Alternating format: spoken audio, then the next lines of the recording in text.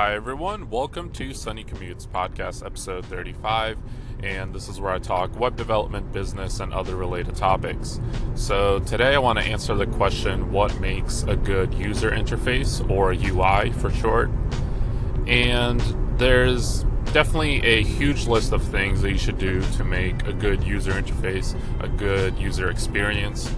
But this is just a list of things that I keep in the back of my mind while I'm designing and developing a UI, or also sometimes is kind of a good exercise is to be observant of the apps and websites that you're using, because then you can notice what they're doing right, what they could improve on, or if the UI is just completely trash, because that's one of the reasons why I use certain apps. So let's kind of go down this list.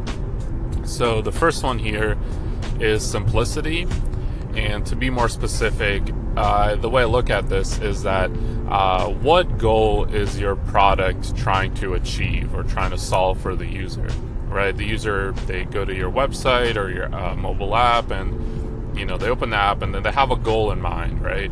So I'm going to use the example of a to-do list application. And if I open that to-do list, kind of have two goals. One is like to view what's on my to-do list. But if I've never opened up the app before, my main goal is just to add an item to my to-do list. And if the app is not simplified enough for that goal, where there's all this other stuff that is getting in the way, it's distracting, like the worst thing they could have is not even have the user realize how to accomplish their goal at all, right? Maybe they have to go to some help documentation or some other site or page to figure out like how to use your app, or maybe even take a tour, which tours are fine when you have like overlaid steps, but I wouldn't use that as the primary way to solve this problem. I would just go ahead and simplify your UI as much as possible. And I see this I really get annoyed when I look at like the Facebook website, for example, because a lot of people use Facebook, and it boggles my mind how their mobile app is very simple. You open it and you get to your newsfeed, and that's my goal in mind when I open the Facebook app. But when I go on the website and I just want to view the newsfeed, it is there, it is in the middle column. They have these other two columns.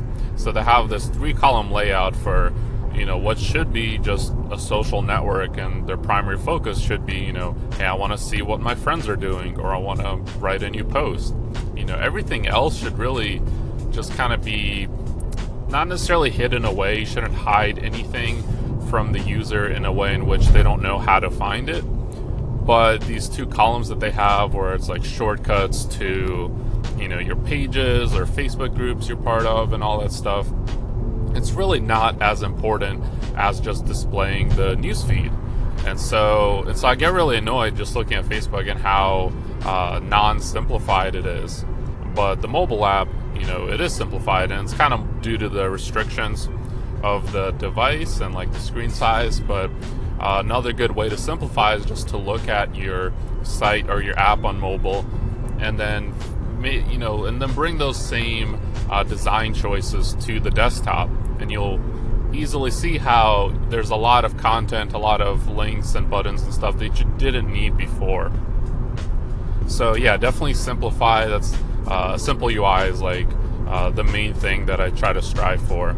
The second thing is to make the user easily figure out how to use your UI, and the best way to do that is just to follow the same UI patterns that maybe other applications, specifically like popular applications, do. So, don't try to reinvent the wheel. Don't try to find a new way to do something. Unless it's part of your business plan, that's fine. But as far as like just building a UI goes, just reuse components, reuse common patterns. That way the user already will know how to navigate around your UI. And finally, I'm going to keep this really short, kind of lumping a couple things here. That's like performance, accessibility, and all these other things. You want your UI to be fast, and you want your UI to be accessible to any type of user. So hopefully this helped. Yes, I realize a little bit short, but I'll catch you guys on the next episode. Thanks for listening. Bye.